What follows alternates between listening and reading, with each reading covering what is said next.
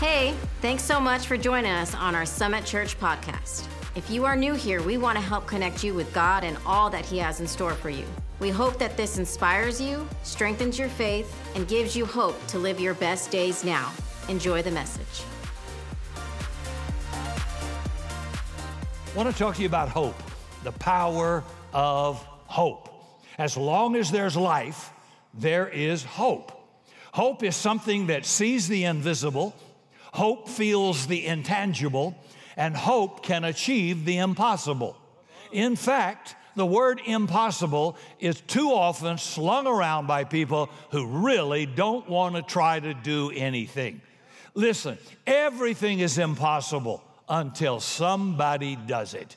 Nobody could fly until Orville and Wilbur Wright, these two brothers, did it. I thought, Orville, you wouldn't believe where we are today. I took off from Dallas, flew up to 40,000 feet, 8 hours, 30 minutes, landed in Paris, France.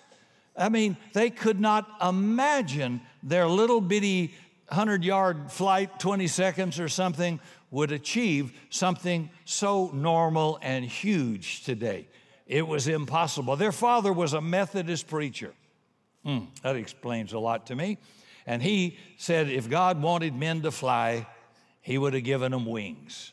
No, sir, He gave them a brain to think and be creative. And they put wings on them, and the rest is history. Nobody wanted a computer. Nobody had any need for a computer. There wouldn't be a need for more than 20 in the nation, so they told Bill Gates. Well, the rest is history. And then Steve Jobs. Thank you, Steve. I love you, Steve Jobs. I can take that around the world. I never carry a briefcase anymore. I used to carry a briefcase, and paper is made out of wood. Some of you didn't know that, but it is. So it's quite heavy when you carry all those messages and information around, not knowing what you might be asked to do. Now, I just carry an iPad and go around the world. I can access anything, anywhere, anytime. But that wasn't possible until somebody thought it was and set out to do it from a garage. What's possible? What are you calling impossible? See? Let me give you a Bible illustration, something really, really impossible. You know, the man Abraham is my illustration. He's almost 100. His wife's 90. And God says to him, I'm going to give you a kid. And your seed is going to be as the stars of the heaven, sand of the sea. You think about that. Because in his years as a male, when he could produce a child, his wife, Sarah, could not. He went on and had a child with an Egyptian housewife that's caused us trouble ever since. But she wasn't able to bear any children as well. So now you got a 90-year-old woman and a 100-year-old man. How many of you think that's looking bad?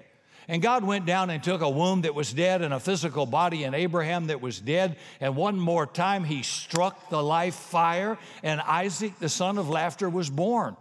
And out of Isaac came Jacob. Out of Jacob came 12 sons. Those 12 sons produced 12 tribes. Those 12 tribes became the nation of Israel. That nation of Israel produced prophets. They produced the kings. They brought forth Jesus Christ of Nazareth. And today, Abraham's seed is as the stars of heaven and the sands of the sea. Don't ever say anything is impossible with God. He can turn rocks into bran muffins if He wants to. That's the kind of power He wields, right? Hope is putting faith to work when doubting would be a lot easier.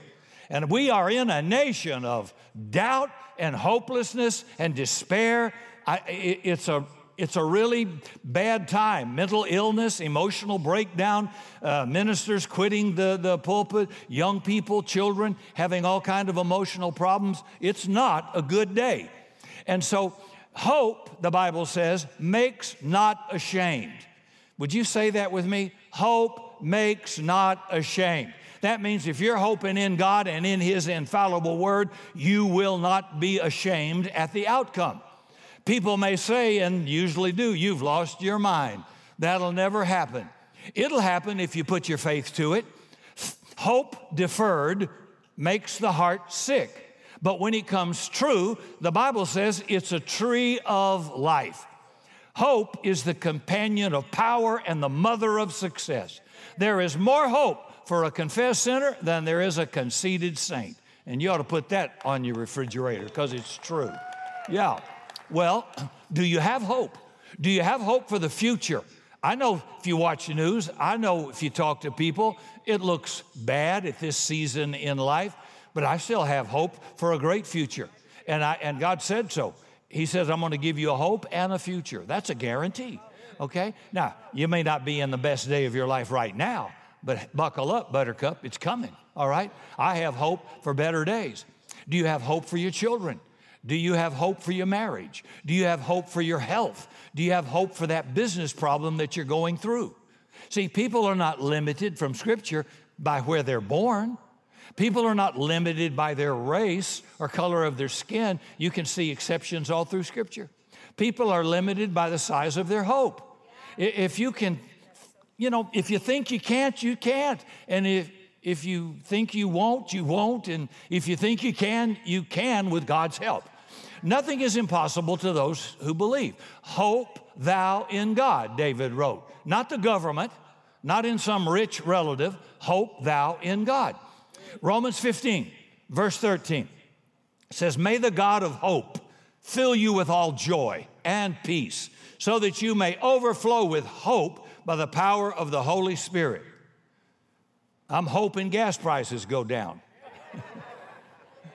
Come on.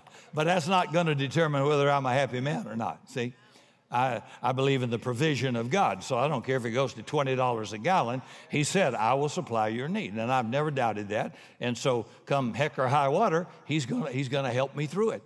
Now, he says you're going to overflow with this joy by the power of the Holy Spirit. Not a little bit of hope, but you got so much it splashes over on everybody around you.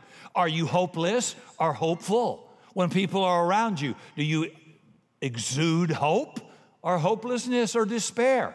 I hope it'll be hope that you exude out of your life. I don't think there is a hopeless person here. There is not a hopeless situation. We serve the God of all hope. That's just not possible. You may not see the answer yet. You may not know. You may not get it with the people you're with. But if you'll hang out with God and His Word, you'll walk out a hopeful person. So I've never looked at a situation that, well, there's no hope. There's always hope, right? Hope is a gift of God to a believer. Here's what Paul wrote in the Corinthians, 1 Corinthians chapter 13. Now abides faith, hope, and love. Those three are the keys to the presence of God. David writes in Psalms 42:5, hope thou in God. Now, he's one thing that never changes. The administrations in Washington always change. They change their votes. They change what they said they didn't say they did say, and video shows it. So the governments are always changing, laws are changing, culture's changing. God says, I do not change. My word does not change. My word abides forever, and not one period or comma, one jot or tittle shall be moved from my word. Heaven and earth shall fall away, but not one word that I say will fail you. So you have to ask yourself, where's your hope? Where's your hope? IBM? Chevron? I don't think so. No, my ultimate hope is in God. He loves me. He's going to care for me. He'll see me through whatever I have to face. So Jeremiah, I love this one. Jeremiah 29, verse 11. It's one of my favorite verses. He says, I know the plans. This is God saying, I know the plans I have for you. They're good and they're not evil. And they're plans for your future and a hope. So God has a hope and a future for everybody in this room and everybody watching online. God put you on this earth with a specific purpose. You are here to do something nobody else can do in your place. You have, and I have, a divine destiny. You have an unlimited potential within you because of the hope that you have in God and His Word. The blessing that you cannot contain is possible when you begin to exercise hope. See, you have the favor of God in your future above your wildest dream. If you will walk out on faith on the wings of hope, you can do what other people say is impossible for you to do because it can be done. You know, I guess you're tired of hearing me say it, but today's hot tub, comfort demanding, self-centered, cell phone addictive Christians have forgotten the suffering endured by our spiritual forefathers. So Paul writes to young Timothy, hey, Tim, He says, endure hardness as a good soldier. Life has got a lot of hardness in it, folks, a lot of pain. And when you get in the military, you don't get an exemption from death. You don't get a promise of air conditioning and great food and lodging. You will have to suffer in some cases. You've just given your life away. And so God tells us, hey, little buttercup, everything isn't pretty. Everything isn't coming up roses. You are going to have some bad days and some bad times. In this world, you will have tribulation. Be of good cheer. I've overcome the world. We're going to get through it. And you've got to know that. So can you endure hardness, or do you just fall apart as soon? Well, I don't know how that's going to affect us. I don't know if we can do it on the budget. I don't know what's going to happen. The food prices now have gone up. Gas is going up every other day. It went from $3.29 2 days ago when I gassed one car up to $3.50 the next day I gassed up. So I told Cindy, don't come tell me when that light goes on. Let's keep it. Let's keep it up close to the lower numbers on price per gallon, right? Okay. Romans 12, verse 10 says, be kindly affectionate to one another with brotherly love. You might want to do that if you're sitting next to somebody pretty and single. I'm just seeing if you're listening to me, okay? Have you ever considered the power of a hug to somebody with a heavy heart or a broken heart? Medical science says now hugs are healthy. It helps your immune system. It cures depression. It reduces stress. It induces sleep. It's invigorating. It's rejuvenating. And it has no side effects that are unpleasant. Hugging is now called by the medical profession a miracle drug. It's not artificial. Its ingredients are 100% wholesome. Hugging is the ideal gift. It's great for every occasion. You can give it and you can receive it. It comes with its own wrappings, and of course, it's fully returnable. See, when we open our hearts and our arms, we encourage others to do the same. Think about all the people in your life. You know, when the pain of life is unbearable, words fail. But you can hug somebody in a time of suffering or great loss or sorrow and bring healing when words just don't work.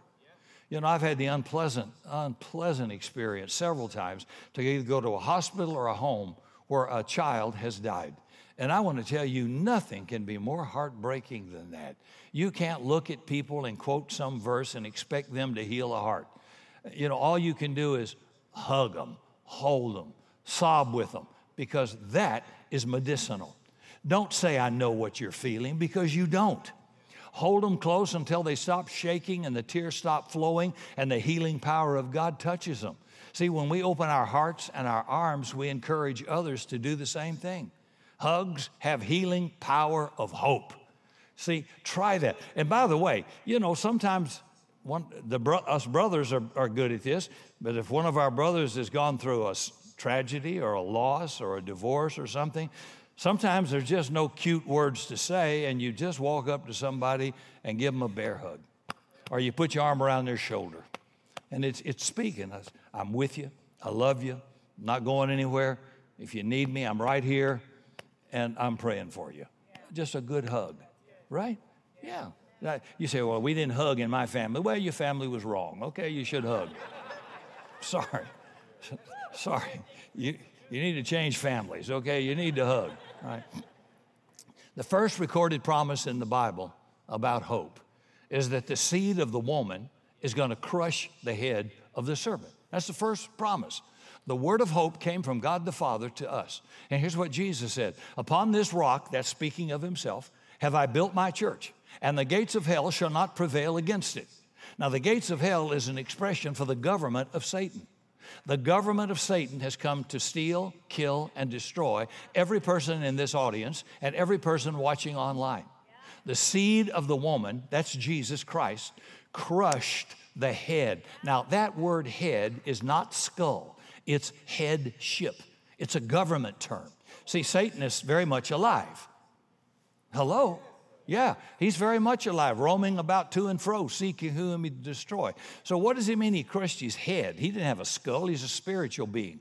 It crushed his headship. He had government authority. When Adam sinned, he lost the mandate of government control over this earth and world. So first Adam sinned. Last Adam, Jesus, came back, won back everything Adam, the first Adam, lost, and now gives us back the right to have government authority over the enemy. So he's alive and well, but he has no real governmental authority over me. His headship has been crushed, so he doesn't have legal right to take me down. But I have to use God's word, Jesus' name, and I have to resist the enemy. I have a part to play. But I know now he has no right to do this, but he will do it if I don't fight him, if I don't resist him. So it's really important you get in the battle. So the victory, because of Jesus at the cross, is ours. Well, what kind of a victory? Victory over death, hell, and the grave. I don't fear death anymore. I have eternal life. I don't fear hell. My punishment has already been laid on Jesus Christ. And I don't fear the grave because he rose from the dead. And he says, because I live, you shall live also. So I have hope beyond hope. We have victory over the spirit of witchcraft. It's destroying our country, and it's rampant right now. Have you noticed how demonology and witchcraft sweep this nation? The three signs of witchcraft are intimidation, manipulation, and domination. It is, if I were to define it, it is using an illegitimate authority to get your way, to get what you want. So you intimidate somebody, or you manipulate somebody to get what you want illegitimately, so you can dominate them. You are not allowed to do it in marriage. You're not allowed to do it in life as a believer. Our government will do it. Others are doing it to intimidate us, to force us to do what we don't want to do. Sometimes that's witchcraft. That's witchcraft. Now, you can get what you need righteously, but you can't use illegitimate authority. Does that make sense? Well, the boss says to the secretary, if you don't sleep with me, you're not going to get that promotion, and I'll find somebody else. What's that? Intimidation. Why? To get what he wants at the loss of somebody else. Okay. Thank you. Thanks, Memo. Appreciate it. That goes on all the time. Don't let anybody intimidate you or manipulate you. I've watched even preachers do it sometimes. You know, they'll try to manipulate you to either get money or something. It's right to receive money for the right cause, but not illegitimately.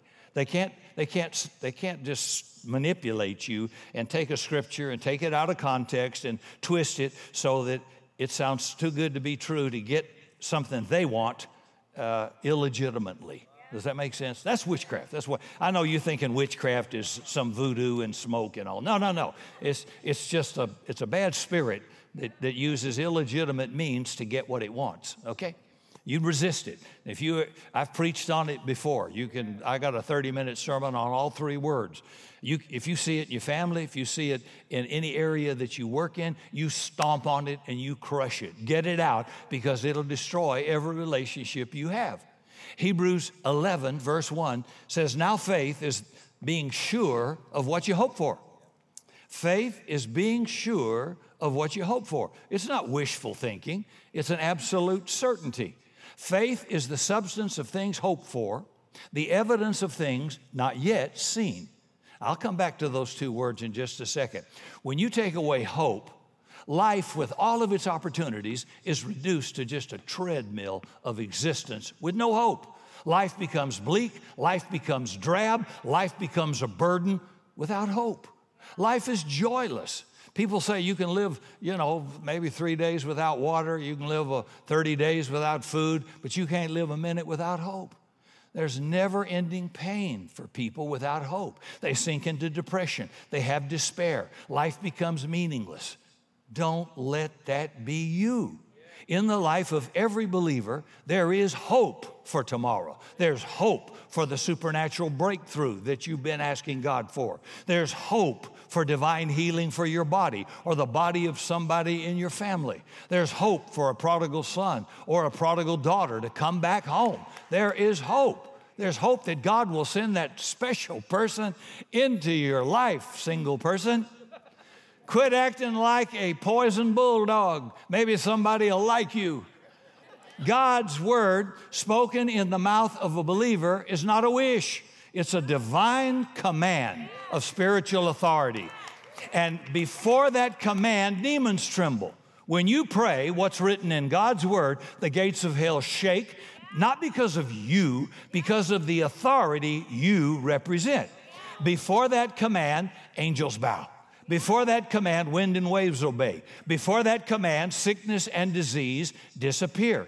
Before that command, poverty, which is a curse, is crushed. Before that command, darkness is defeated. Before that command, victory comes. I'm talking about a life that is absolutely, unbelievably prosperous in the things of God, because that's the will of God for every person in this room and watching online. I think it was 40 years ago when I learned the power of confessing God's word.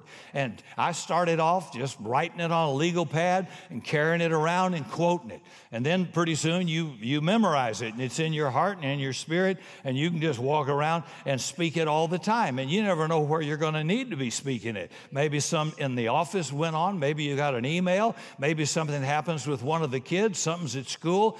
Or the doctor said something that's caused for a little bit of alarm. And you're not gonna say, well, whatever will be, will be. Are you kidding me? No, open your big yap and confess God's word. Thank you, Lord, you sent your word to heal me, to deliver me from all my destructions. Your words are life and health to all my flesh. I thank you. Of course, at my age, I pray what God said to Abraham. Let not my natural forces be abated, nor let my eyes grow dim. He told Moses that.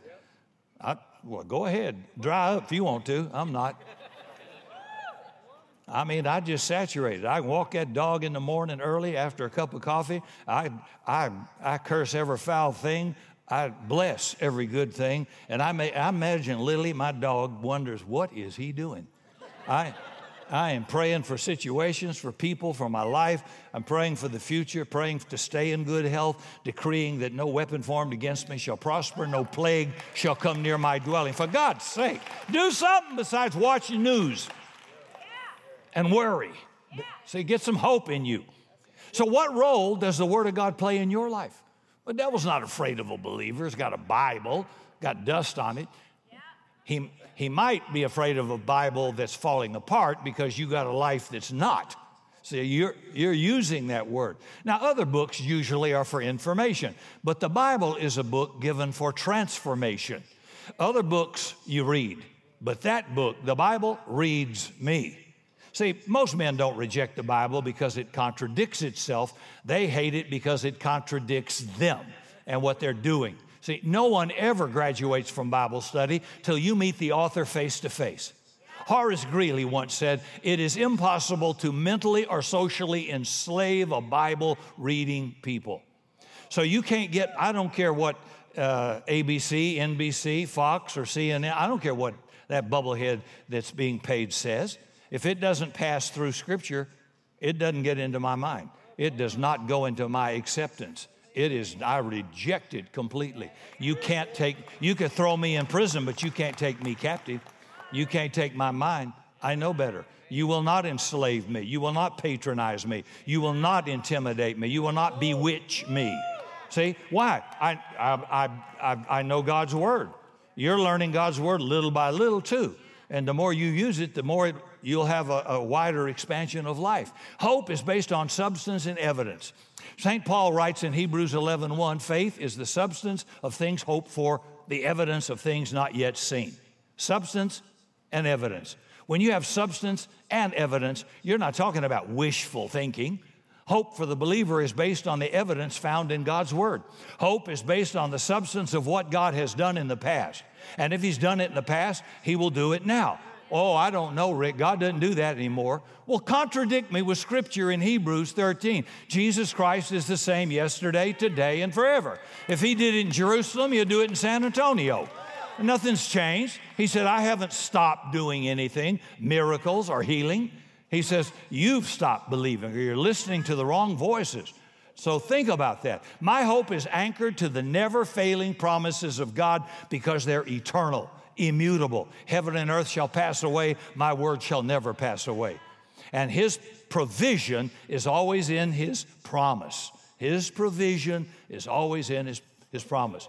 You got a promise in this book, the Bible. It's nuclear energy when you pray it out of your mouth under the anointing of the Holy Spirit. Don't hope God answers prayer. I know God answers prayer. There's substance. Here's the evidence. When Daniel prayed, God muzzled the mouths of those hungry lions. Now, let me say this. I bet you Daniel prayed more on the way down in that pit than he did the whole year. I thought if we could throw some of you who say, I can't pray, I don't know how to pray. I bet if I put 4 hungry lions in front of you, you'd figure out a way to pray. I guarantee you could do it. You just need motivation, that's all. Yeah. I don't know why we don't think Daniel was thinking the same thing, right? And God shut their mouths, right? Later, those same lions devoured the enemies of Daniel that had him thrown in there. You better not pick on anybody who knows how to pray. It may do serious damage to your life. Elisha prayed, and God sent fire from heaven to consume the sacrifice that had been watered with buckets of water. And then he ran, you ready for it? 40 miles in front of the king's chariot. 40 miles in front of main horses and chariots. I felt like running a mile yesterday, but I sat down until that feeling passed. I didn't do it.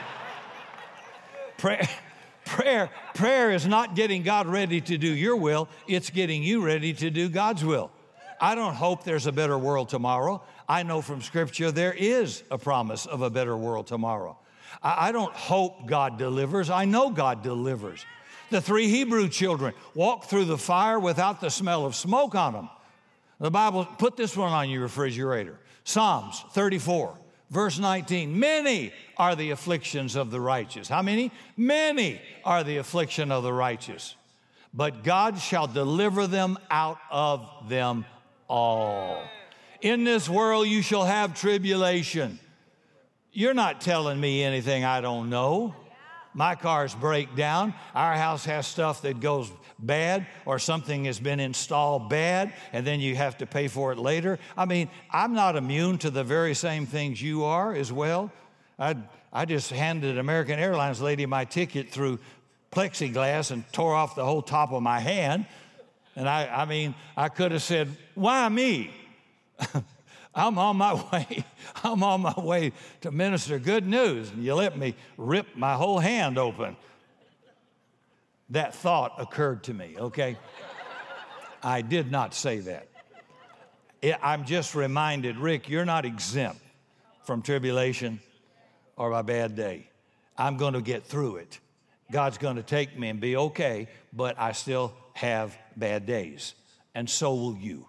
So will you. There's nothing wrong with you. Trouble is common to everybody. See? So he says, I will deliver you out of them all. How many?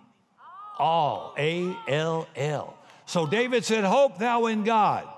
Are you in the fight of your life? Are you in a fight for your life? Be of good cheer. Be bold. Be strong. For the Lord your God is with you. I'm quoting Scripture. Keep the faith. Fight the good fight. Endure to the end. If God be for you, who can be against you? No plague shall come near your dwelling. Greater is he that's in you than he that's in the world. God is our fortress. He is our high tower. He is our shield. He is our buckler. He is our deliverer. He is the lifter of my head. Nothing is impossible to those that believe and are called according to his purposes. And what God has done, God will do, because he is the same yesterday, today, and forever. So I hope in God. How about giving the Lord a big shout just for a minute? Thank you, Lord. Hallelujah. Praise you, Lord. Well, hope brings joy. Romans 15, verse 13. Now may the God of all hope fill you with all joy, that you may abound in hope by the power of the Holy Spirit. Joy is proof of the presence of God in your life. Now, that's kind of an indictment against a lot of Christians I know. They rarely smile, never laugh. They don't about anything. You know, it doesn't matter. It doesn't mean you're holy, because you don't. It just means you're not in touch with God. In his presence is fullness of joy. If you're in his presence, you're happy. It's going to come out. It looks bad now. It's going to be okay. How many times have I turned to my wife in a bad situation and said, honey, it's going to be all right. It's going to be all right. It's going to be all right. Every husband in here, learn that. It's going to be, you don't know how in Hades it's going to be all right, but it's going to be all right. You're the spiritual heart. You said, Lord, help me. Yeah, but you tell her it's going to be all right, because it will be. It will be. It has a shelf life. It's going to end. I promise you. See, the fact is, joy is proof of God's presence in every life. I told you this several years ago, but a Baptist deacon went to his company business party. Being very naive, he drank a lot of punch that was spiked. He went home drunk. He woke up the next morning with a fierce headache. He opened his eyes. He saw 2 aspirin on the nightstand. He took them. He went into the bathroom, looked in the mirror, and he had a huge black eye. There was a note on that mirror from his wife, and it said, "Sweetheart, your breakfast is on the kitchen table, bacon, eggs, toast, jelly, and coffee. I've gone shopping for your favorite food for supper. Be back soon. Love, your loving wife." His son came into the room, and the father said, "What happened last night?" He said, "Dad, you came home at 3 o'clock in the morning. You fell down and broke the coffee table when you fell flat on your face. Mom was helping you into the bedroom. You hit the door. It explains your black eye. As Mom was pulling off your trousers and trying to get you into the bed, you started screaming, 'Leave me alone, I'm a married man.'" And the son continued, "For breaking the coffee table, $400. For 2 aspirin, 35 cents. For saying the right thing at the right time, priceless. Priceless. Joy unspeakable." See, we live in the world searching for joy. Our nation's searching for joy. People are trying it with drugs and alcohol, materialism, pornography. The Church of Jesus Christ needs to learn the supernatural power in shouting for joy. Now, I'm going to close at this part, but this is the most important part. Shouting for joy in the Bible is a weapon of supernatural warfare. Quote that. Psalms 149, I memorized this years ago, verse 5 through 9, says, "Let the saints," that's you, "be joyful. Let the high praises of God," that's a shout, that's loud. "Let the shout of God be in their mouth, as a two-edged sword in their hand, to execute vengeance upon the heathen and to punish the ungodly, to bind kings with chains and nobles with fetters of iron, to execute judgment upon those violating the word of God." Those are principalities and powers that bother us. And he says you can exercise judgment on them. Your shout and your praise to God releases God to go to war with your enemies on your behalf. Listen to this verse. By the way, this is in the Episcopal Bible, the Methodist Bible, the Catholic Bible, the Protestant Bible, the Baptist Bible. You ready? Psalms 47:1. "Shout unto God with the voice of triumph," not despair, triumph. And I've done that in the yard so many times. Thank you, God, that you purchased my healing. I have a legal right to be well, and I rebuke whatever this thing might be in Jesus' name. Shout it out loud. Thank you, you are my healer. See? So I hear people say, "Well, that's Pentecostal." Excuse me, that's Bible, knucklehead. That's clear scripture. If it's Bible, it's for all of us. That's not one group, that's all of us. How many of you would like for God Almighty to declare war on your enemies? You know, let God break down the walls in your life. Let God slay the giants that are challenging you right now. Let God scatter your enemies like chaff from a threshing floor in the summer. You know, let God be God. Let God be God for the next 10 seconds. Can we give God just a big shout of joy just for a minute? Lord, we bless you. We honor you. We glorify you. Praise your great name. There is no name above your name. Hallelujah. Bless the Lord, O my soul, and all that is within me. Thanks again for joining us. If you enjoyed the podcast, be sure to subscribe and share it with a friend. You can hear more messages by visiting summitsa.com.